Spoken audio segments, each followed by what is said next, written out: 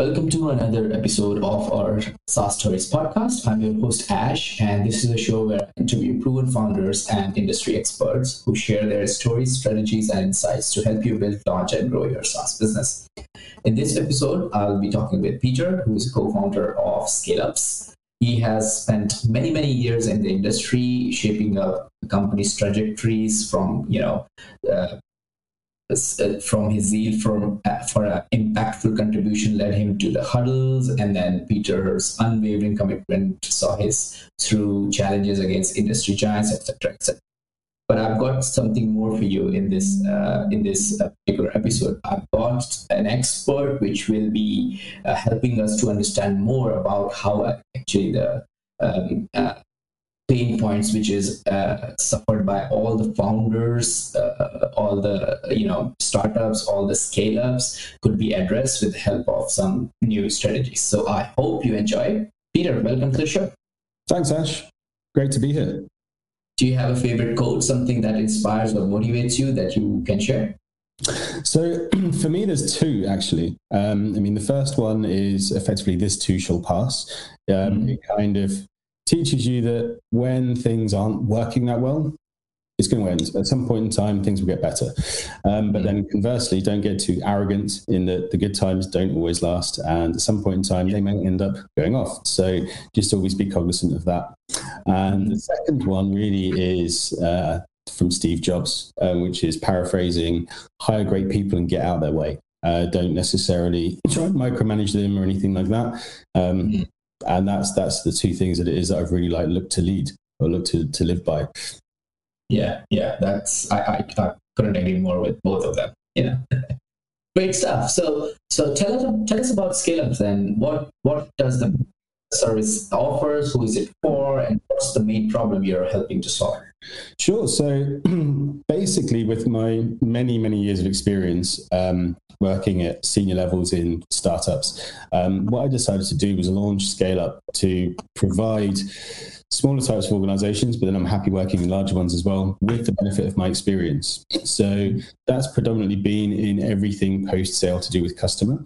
So looking at refining processes and support teams, looking at your customer success strategy, also looking at comm strategy as well. I have superpowers really in aligning organizations and getting stuff out the door as well. One of the projects that I led at Improbable was getting a game out on the platform for their lighthouse customer. And there was also $100 million worth of investment sitting on that, launching successfully too. Did all that in my first 6 months probation period. So that was awesome. Lots of pressure, lots of getting stuff done, getting stuff out there, and aligning the customers' engineering teams with mine as well. So got loads of experience doing that and can help you. And also coaching and general leadership. So I love helping people. So one of the things that there's a bunch of quotes on my LinkedIn from people I've worked with in the past saying best manager ever, all these sorts of things. So very happy working with people to develop the management techniques. So turning theory into practice in their teams as well. And also facilitation. So going in and doing workshops with organizations and helping them kind of get to the bottom of a specific problem that it is they have, and then finding a pathway forwards. Because that can often be a challenge.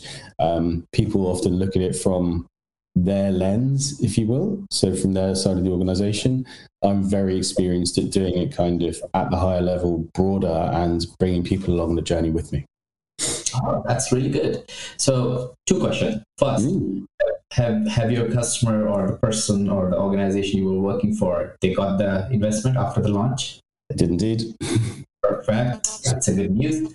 Second one, how your consulting firm, ScaleUp, actually helps out the executives or the organizations with this facilitation experience and services you provide? Sure. So it very much depends on what the specific problem is, and executives tend to have lots of them. So it could be that we don't believe that we have, a high-performing engineering team, not because the people aren't very good, but they don't have brilliant rhythms of business in place, if you will, or some of the management there tends to be inexperienced. So what they tend to do is in one-to-ones, it's often just a bit of a chat, and this rhythm of business isn't in place. So looking to work with them to put things in place that are more regimented and a little bit more grown up. So for example, making sure that stand-ups are running. They often are, but okay, what's the format of the stand-ups? Are people again just chatting, or are they basically doing, here's what I did yesterday, here's what I'm planning on doing today, here's where I'm blocked, as very, very succinct as possible.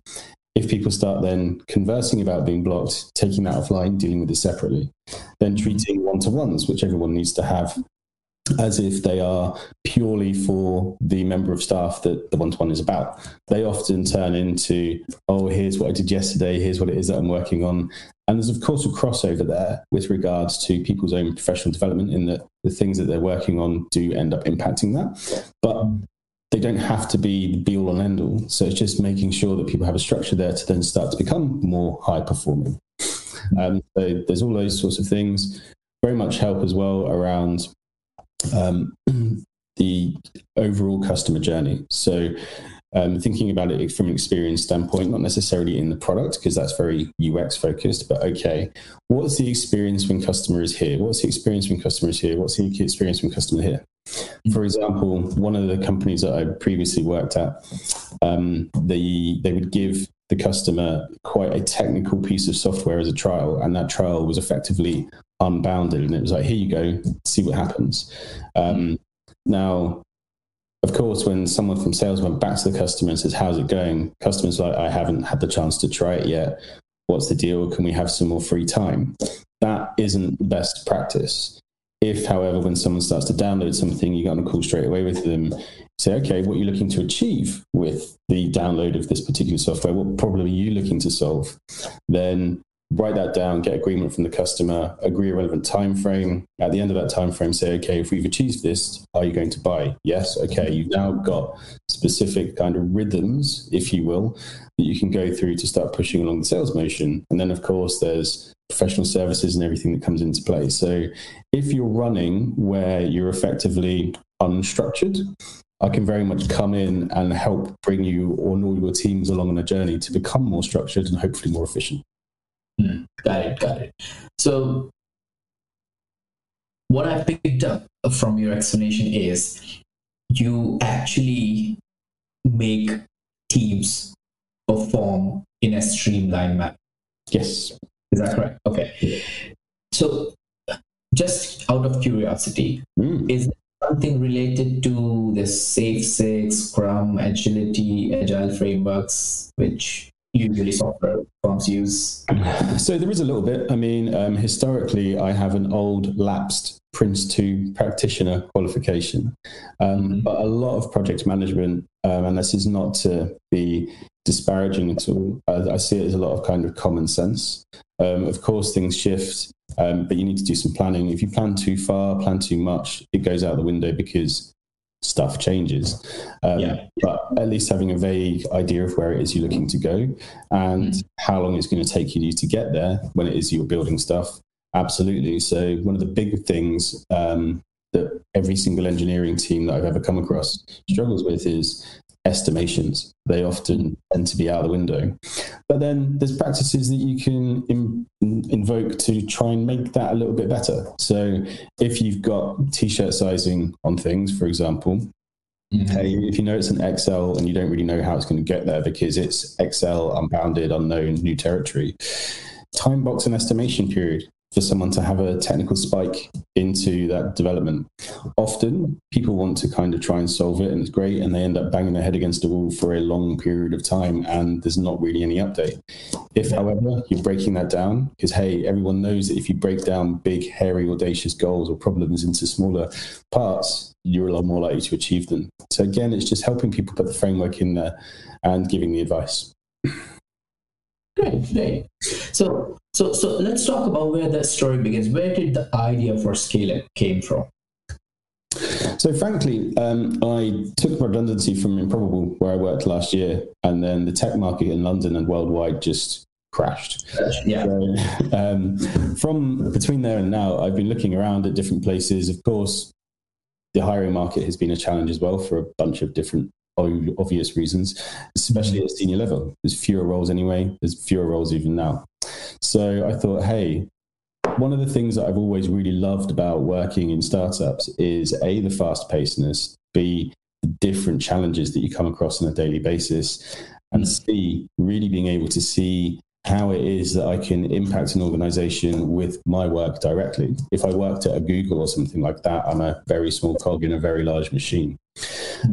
So I just almost, after doing some contracting and generally contracting really, had this epiphany of like, why don't I turn this into a brand and get it a bit more out there and have people come to me rather than just searching for contracting gigs, and really see how it is that I can help more people and have that direct impact, not just with them, but with my own business. Yeah, that's a brilliant idea. And when you had this epiphany, did you look into the market where there were other products? What was going on? So there are a bunch of different consultants out there. I mean, I've looked into the market, and sure, like I said, there's loads of them. It's almost saturated. And from my perspective, what I'm really looking at, or how it is that I'm generating leads, is through LinkedIn primarily, and using my own network until it gets to such a point in time that that becomes larger. So second and third degree connections, I'm reaching out to people that it is that I've worked with in the past who have now done their own thing, reaching out to them. And that's actually going really quite well. I mean, from some recent work that I did performed for Octopus Electric Vehicles in their customer operations team, through word of mouth internally, I've now been brought back in to do work with their product and technology team. So there you go. Yeah. So I'm expecting revenue and deals and my own kind of new projects to come primarily from that for now. Mm-hmm. Ironically, I actually interviewed recently somebody who is a LinkedIn guru from Amsterdam, and he just like, I don't know, more than 200 leads in a day. Yep. That is how big he is in terms of content generation and all. And he only works for 3 days a week for 2 hours in the morning and 2 hours in the afternoon. That's it. Yep. And he runs an six-figure agency in Amsterdam, and he spent 6 months on holiday while working on his laptop. And when he told me this, I was like, oh my God, how much power you have when you're putting yourself out on LinkedIn and then, doing, because he used to actually run an agency before, but now he just works on his own. So LinkedIn is powerful, no doubt about it. Okay, great. So Peter, I'm eager to learn more about you as a person. Can you take us back to your roots and share with our listeners about your upbringing, your childhood? How did your early experiences shape your journey and eventually led to become this, entrepreneur? And were there any key influences from your family or surroundings that played a significant role in shaping your entrepreneurial spirit? Sure. Well, I mean, my dad was a maintenance engineer and had a couple of different degrees from Cranfield Uni, but it wasn't necessarily enormously well paid or anything like that. So I'd say it was kind of very blue collar upbringing almost. But for me, I always felt that I wanted more, and was academic with a fast pace of learning. So when it was that I was at secondary school, that was all great. But then when I went to sixth form, I started at a sixth form in Cambridge called Hills Road. And that was almost like the most prestigious sixth form in Cambridge if you weren't paying money for it. But for me, I didn't really get on very well there, in that it was a slower pace of learning from what it was that I was used to, from being in top sets and everything at secondary school. So I was a little bit naughty and didn't attend lessons, but read the textbooks and still got really good grades. However, the teachers asked me to restart, and I did. But again, I just really wasn't feeling it, wasn't getting on with the staff there because I wasn't willing to conform. So I left and jumped around a few jobs. Even had a job working at Coutts Bank in London for a period of time when I was 18. And I guess I got my first real break, if you will, and a hunger purely by accident, in that I joined a startup called Redgate Software up in Cambridge. And I was employee number 56, and I was joined in the sales team, and I was 22 years old. Wow. Yeah. So I had previous retail sales jobs before then. I think the manager of the sales team as well, who was brother-in-law of one of the CEOs, ended up hiring me because he previously worked in Dixon's, another electronics shop. And so thought there was an affinity there. But I loved it. For me, I always remember, first of all, the casualness of it, because it was a startup. You go to the office wearing what it is you want. The joint CEO, one of them, used to have this really bizarre straw boater hat that he'd wear cycling into work. And you know, those like zip trousers that you get for walking that cut off and turn into shorts. So he turned up into the office in those. And I remember someone coming in for a meeting with him. And the person who came in for the meeting was like, you're not the CEO purely because you're dressed. And he would just, get out. I'm not having that sort of attitude in here. And that was great. Absolutely fantastic. And the thing that kind of really got me hooked was because it was a smaller sales team, you could really see how the numbers on the sales that you were making were directly translating and correlating into the company's success. And at the end of my first month, this CEO came in and said, hey, look, there's a company target of $1 million. Bearing in mind, this was a bootstrapped company, not VC backed at all. So sales team, if you hit this $1 million target, which is in front of everyone in the company will get £1,000 bonus. But because this is $1 million target, it's $1 million and it's a milestone. If you end up doing it, I will also buy everyone in the company a flat screen TV. There you go. What? Does this happen at? It's crazy. So from that moment, I was hooked, and the sales team did it, and it was brilliant. And then the next town hall that we had, the CEO made the announcement, and there was this big white lorry outside in the car park with all these TVs in the back. And it was fantastic seeing people trying to balance the TVs on their bikes going back into central Cambridge where they lived from the science park where the office was at. And yeah, like I said, I was hooked. I loved it. I loved the pace, the constant dynamic changing, constantly looking at markets, talking with customers.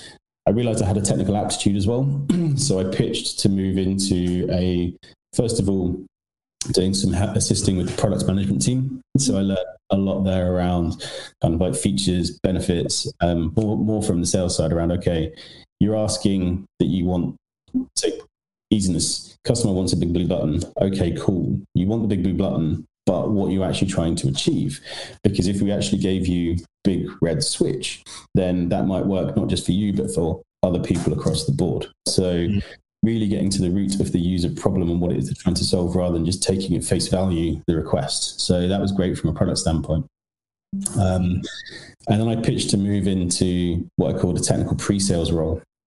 So I'd figured out that on the larger type deals, when someone a bit more technical joined the call, it would give more confidence to the buyers. So whenever it was that I joined in with another member of the sales team, with that more technical aptitude, more confidence was there, transaction value was higher, there was a greater chance of the deal coming in. So I went from there, and that was great. When it wasn't doing those pre-sales things, I was attached to the tech support team to continuously up my skills in that area. And then from, I guess, my drive and previous management experience, I then got put in charge of that, which was a weird experience in that I was 26 years old and everyone else in the team was mid-30s plus. So, yeah, some of them were even nearly 50. So I had to kind of be, hey, I'm not here to rock the boat. I don't want to change anything right now unless it is that you guys think things need changing. And let's talk about that. Let's come together. Let's come to an agreement. The one thing that I do want to do, though, is make you aware that I'm here to remove obstacles for you. So treat me like that. If you're having issues with another department, I've got your back, providing it's reasonable. Let's go sort it out. I want to allow you to do great work and me to take away everything else for you. Got it. So you're the obstacle killer. Yeah. Servant leader, that kind of political schmoozing. But I always remember for one of the things, there was a particular issue, a previous place I worked at, where we were having consistent outages, and the particular dev team that was responsible for that part of the code base were quite under the gun with regards to a number of other things, as well as these outages. Now, being responsible for the customer in that company, I could have quite easily gone in and just said, this is not acceptable, guys, fix it. Like, really come down like a ton of bricks. but that wouldn't get you anywhere. Yeah. So it's hey, I fully understand and I empathize and appreciate with absolutely everything that you got on your plates. I know that you're going this, you're getting pulled in a multitude of different directions. And I really do care about that. However, we've got customer outages that we just can't have, everyone knows that customer is king. So how is it that we can stop having those outages? And how is it that I can work with you to give you the freedom, the space, the agency, if you will, to get this stuff done? It's a lot more collaborative. You get a lot more buy-in and you actually get stuff done rather than appearing like the ass in the room. Yeah, definitely. So I really want to go and into the understanding of how scale up works, what are the strategies you use. But before that, I would like to know, can you give us a sense of the size of the business? Where are you in terms of number of customers, size of the team, etc.? Yeah, so we're super early days for now. It's just me as the single consultant, kind of pitching myself out there. I've got about 6 customers on the books for now, doing different things for them. Ultimately, the best thing if you want to get in touch is to get in touch with me. There's a link on the website. You can email me, book a slot on my Calendly, and let's have a chat. Let's have a discovery call. Let's talk about what problem it is that you are looking to solve, what it is you've got.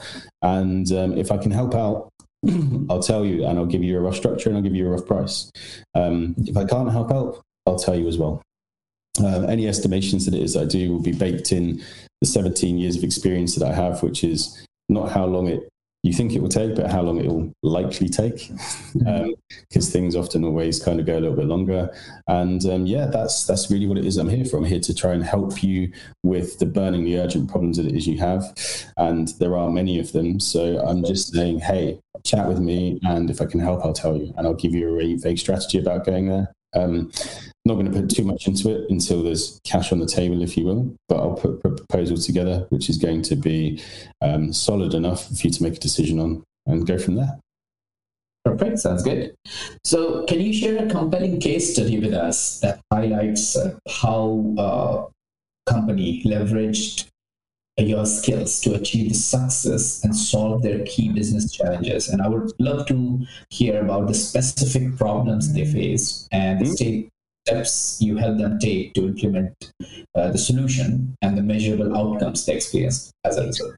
So I've got a couple of them, really. I mean, I've posted them on my LinkedIn as well. The first one really is Made.com, the furniture supplier that unfortunately went into administration, so we weren't able to complete the program of work. Yeah. But my contact there was essentially responsible for the IT security, as well as customer support and some project type stuff. So relatively large department, and he was finding that he was getting to the point of being a bottleneck with everything. And there was a lot of, anxiety as well across the entire department about what was going to happen in the future, all those sorts of things. So I went back and forth with my contact and said, okay, let's do a workshop. Let's sit there and give everyone the opportunity to contribute. So we started off with doing the workshop, and the first thing I said was, okay, here's the elephant in the room.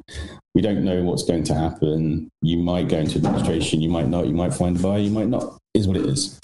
But we all know that there are current problems, and let's not pretend that the world's going to end, but let's also not pretend that the world is going to be great. So why don't we just sit here right now and have a cathartic session where it is that everyone writes down what the problems is that they see, get it all out on the board. There was some chatting there. It broke the ice. You're able to group the problems together. It was all good. We then started to say, okay, here are the problems. Here are the problem areas, the groups.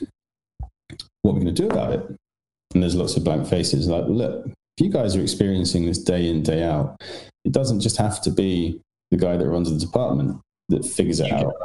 You must have some ideas about how to make it better because you're living it day in, day out.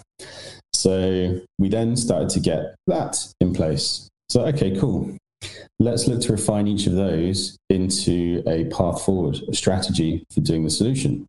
Okay, we started to do that. at least as a very high level straw person type rough plan versus anything detailed. So once we've done that, it's like, okay, great. Who's going to take that on then? Who's going to own it? Because it doesn't have to be him. It can quite easily be one of you guys.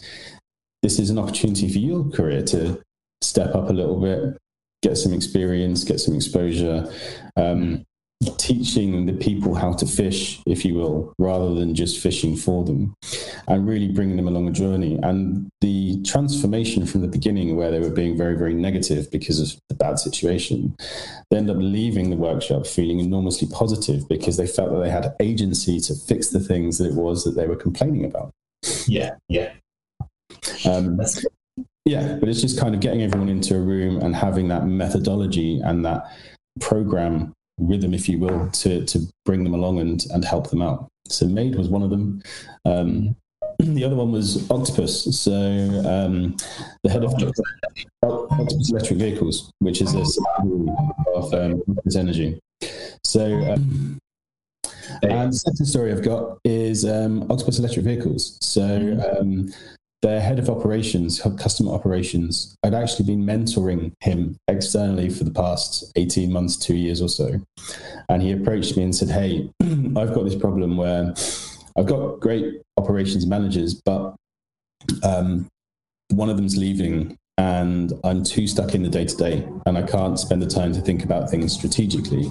And we have team leaders underneath the operations managers that have grown organically within the organization, which is awesome that they're promoting from within. But then they don't necessarily have that external management coaching experience either. So he said, can I bring you in to kind of fill that hole for now and help me out? I was like, absolutely, no problem at all. So one of the first things I did was come in and start looking at their, from an operational standpoint, the time to resolve. And they had some great practices in place, really down to almost like the minute, if you will, around how long certain things would take to do.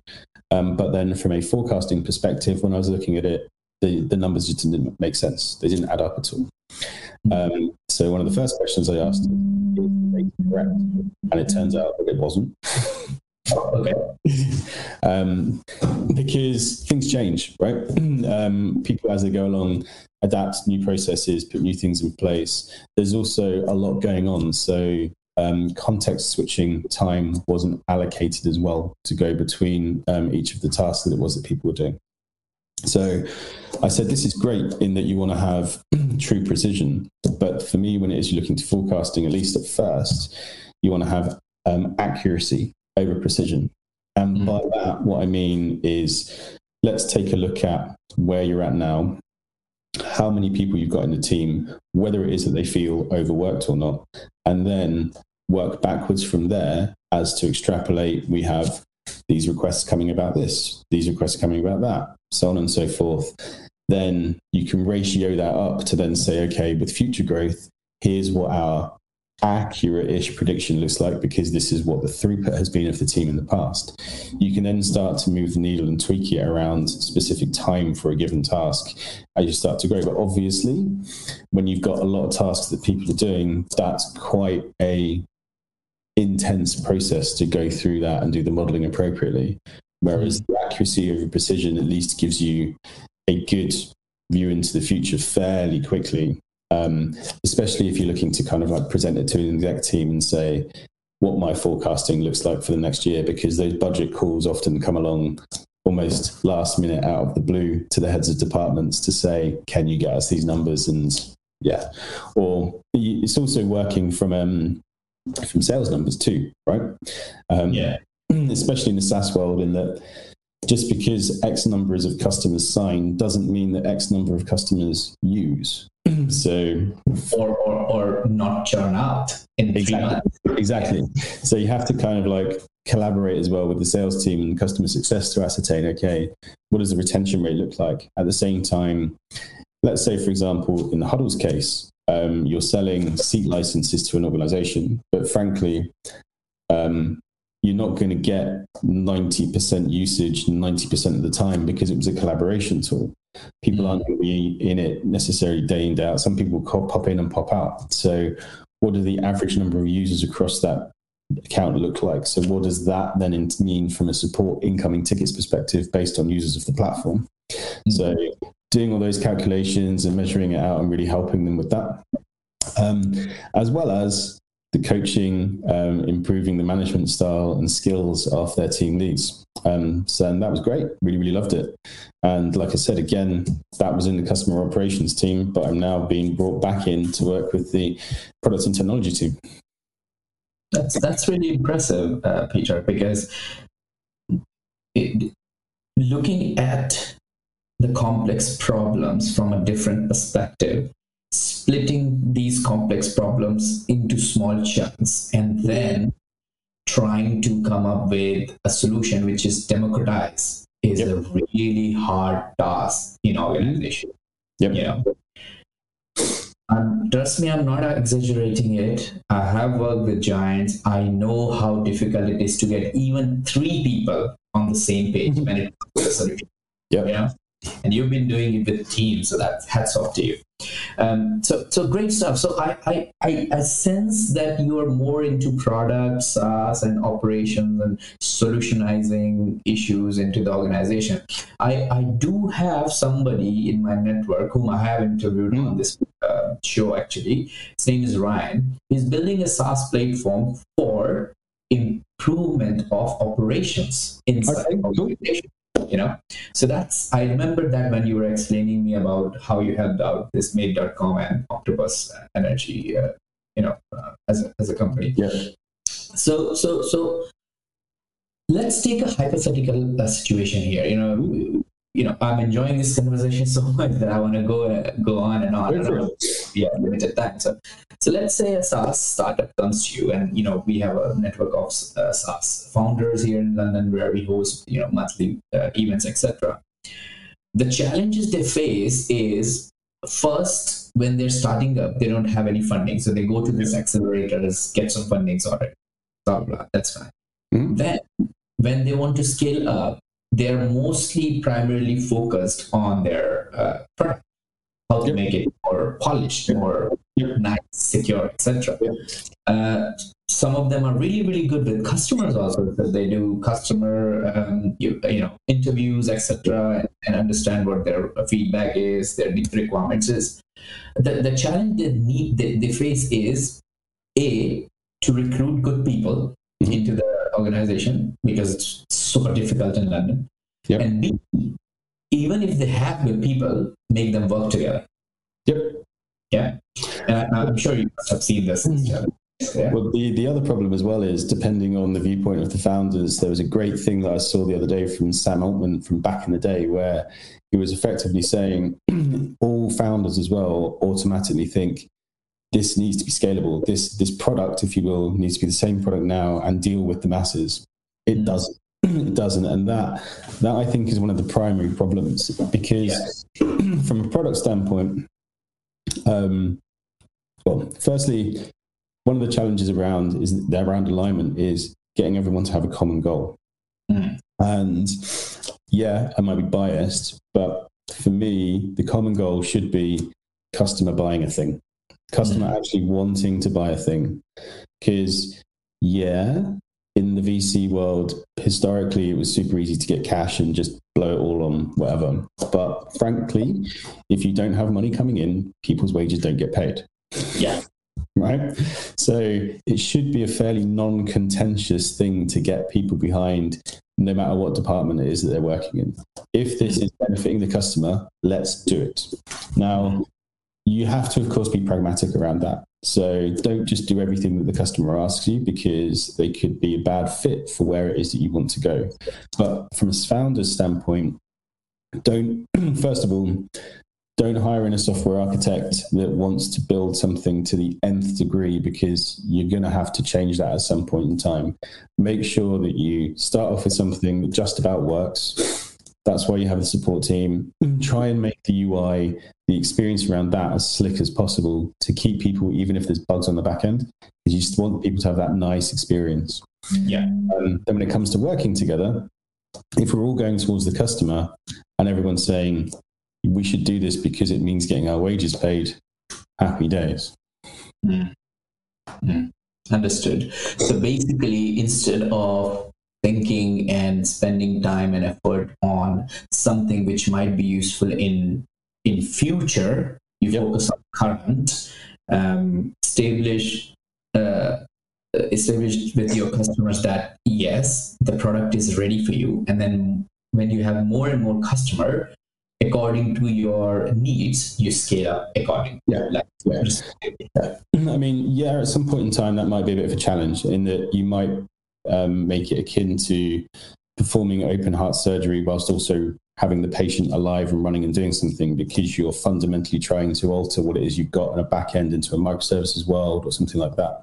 But I'd rather personally take that risk than going all out in the beginning, not knowing that I've got product market fit and people actually want to buy the thing that it is that I've got. Got it. Interesting. So, like, if you're building a kid a tree house, right? Do you build them the Taj Mahal up in a tree, or do you put a shed up in a tree? To start off with, right? You build the first thing, and then you can, when they start to play with it and play with it more, and they love it, then expand upon it and make it cooler. Add a slide, add some swings, because other kids will like to play on the slide and swings as well. But if you just build the Taj Mahal from the off and put all of that effort into building that, and it turns out that they're allergic to pollen and therefore they don't go out in the treehouse that much. What's the point? Yeah, exactly. That's really interesting. So as we are heading towards the end of the interview, I want to learn more from you. So this is like, before we go into our lightning round, throughout the journey, you must have had experiences with valuable lessons, right? If you don't mind sharing, could you reflect on your experience and tell us about one mistake or a setback that you encountered along the way that Sure. not really lesson? Hey, look, one of the things in the company playbook for the company I joined at Redgate even, was mistakes are a sign of a healthy organization, providing you learn from them. So it's all good if you don't make the same mistake twice, of course, because then that just makes you a bit foolish. But make mistakes. If you're making mistakes, you are learning, and that's good. So for me, honestly, one of the things that I learned earlier on in my career was around managing up. So one of my bosses at one point in time was a chief marketing officer. And he'd come from a very, very large organization, and he was used to doing all of this marketing kind of blue sky thinking about the art of the possible. And then he'd start talking to me about it. And I would say, well, no, you can't do it because of this. And there was a real clash there with me being quite blunt about it and him being very ethereal, if you will. Because from the large organization, he was very much used to having a team of people underneath him that was able to operationalize his thoughts and processes.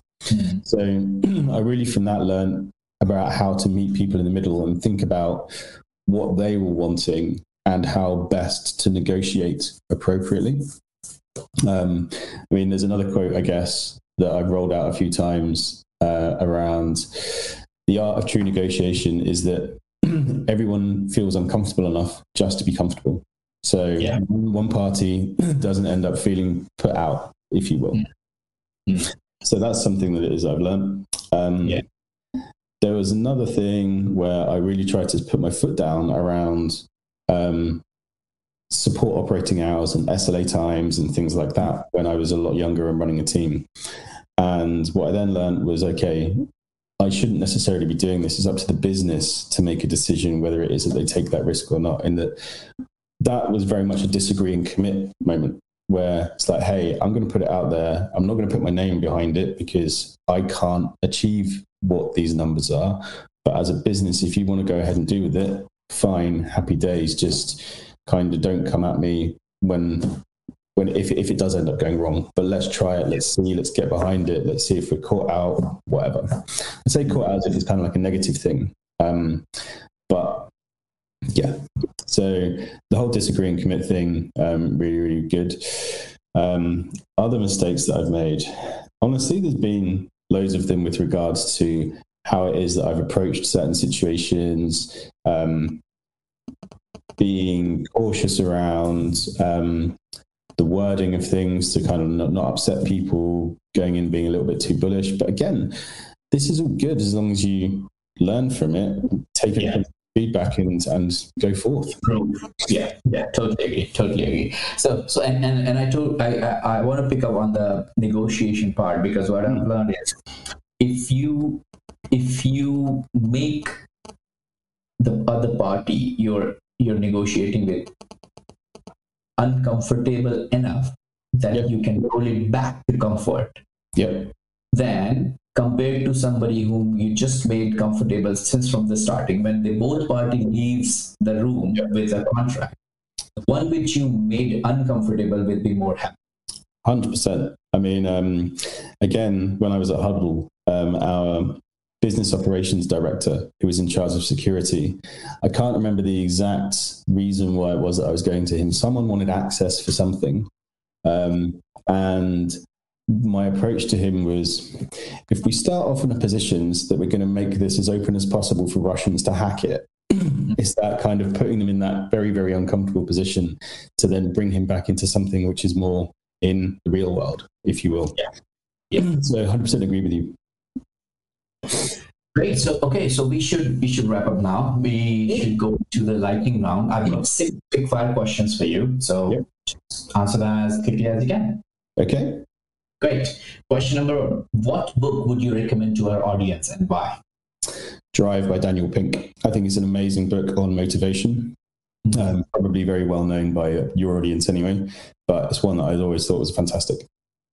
Awesome. Also, if I can flip in a second one there, Best Service is No Service. I can't remember the authors, but it's an amazing book as well.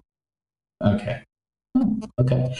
What's one attribute or characteristic in your mind for a successful founder? Pragmatic. Yeah. I couldn't tell you how many times I've heard this. All the interviews, this is one of the things which you need desperately.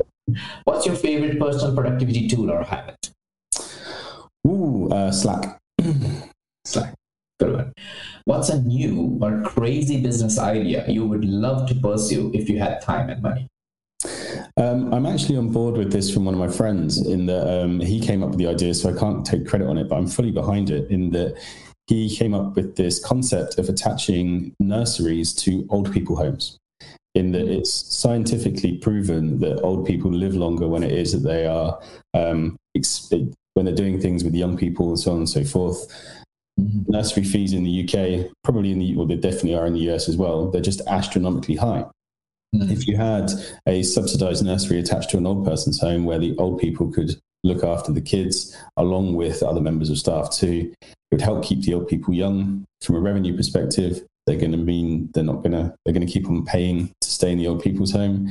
Cheaper nursery fees, everybody wins. Everybody wins. This is an amazing idea. I'm totally up. If you ever need somebody come on board on this one, give me a shot. Sure, will do. I have lots of old age people in my family, and I do have a few younger ones, so I understand the emotion. Okay. What's an interesting or fun fact about you that most people don't know? I once was very nearly shot by the Queen Mum's bodyguards. Ooh. And by the shot, what did they do? Like? Really? Oh my God. Okay. That is definitely a fun fact. Right. Last, what's one of the best piece of business advice you have received? Honestly, that predominantly it's not personal, it's business.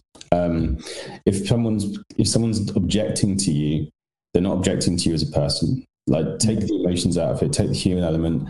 Again, put the pragmatic face in front.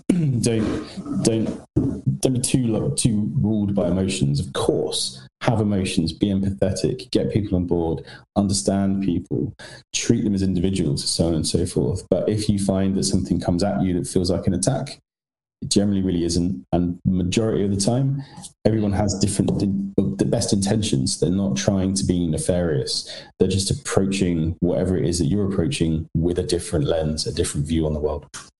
And healthy discussion and debate is cool. Gives you an opportunity to disagree and commit, gives you an opportunity to learn if there's something it is you're ignorant of. It's all good. It's not a personal attack. It's business. Just move forward. Perfect. That's lovely advice. Peter, thank you so much for joining me and sharing your story and unpacking the last years of building your Thanks for having me. skills and some of the ups and downs along the way. If people want to check out your consulting website, what's the URL? How do they get in touch? Sure. So it's HTTPS even scale-up with 2 P's to represent my name, Peter Peart, .uk. You can also find me on LinkedIn, Peter Peart on LinkedIn. So yeah, look forward to hearing from anyone that wants some help. Awesome. Peter, thank you so much for joining us today and sharing your inspiring journey and the impactful work you're doing. It's been an absolute pleasure having you on SaaS. It's been great being here, Ash. Thank you. Perfect. Thank you all for listening to this episode of our SaaS Stories podcast. I hope you found our conversation with Peter insightful and inspiring. If you want to get in touch with Peter, give me a shout. I can hook you up with him. If you are a founder or an industry expert interested in sharing your stories on SaaS Stories podcast, please don't hesitate to reach out. Simply email me at ash@artcircles.com and let's connect for a potential interview opportunity. Stay inspired, stay motivated, and keep building.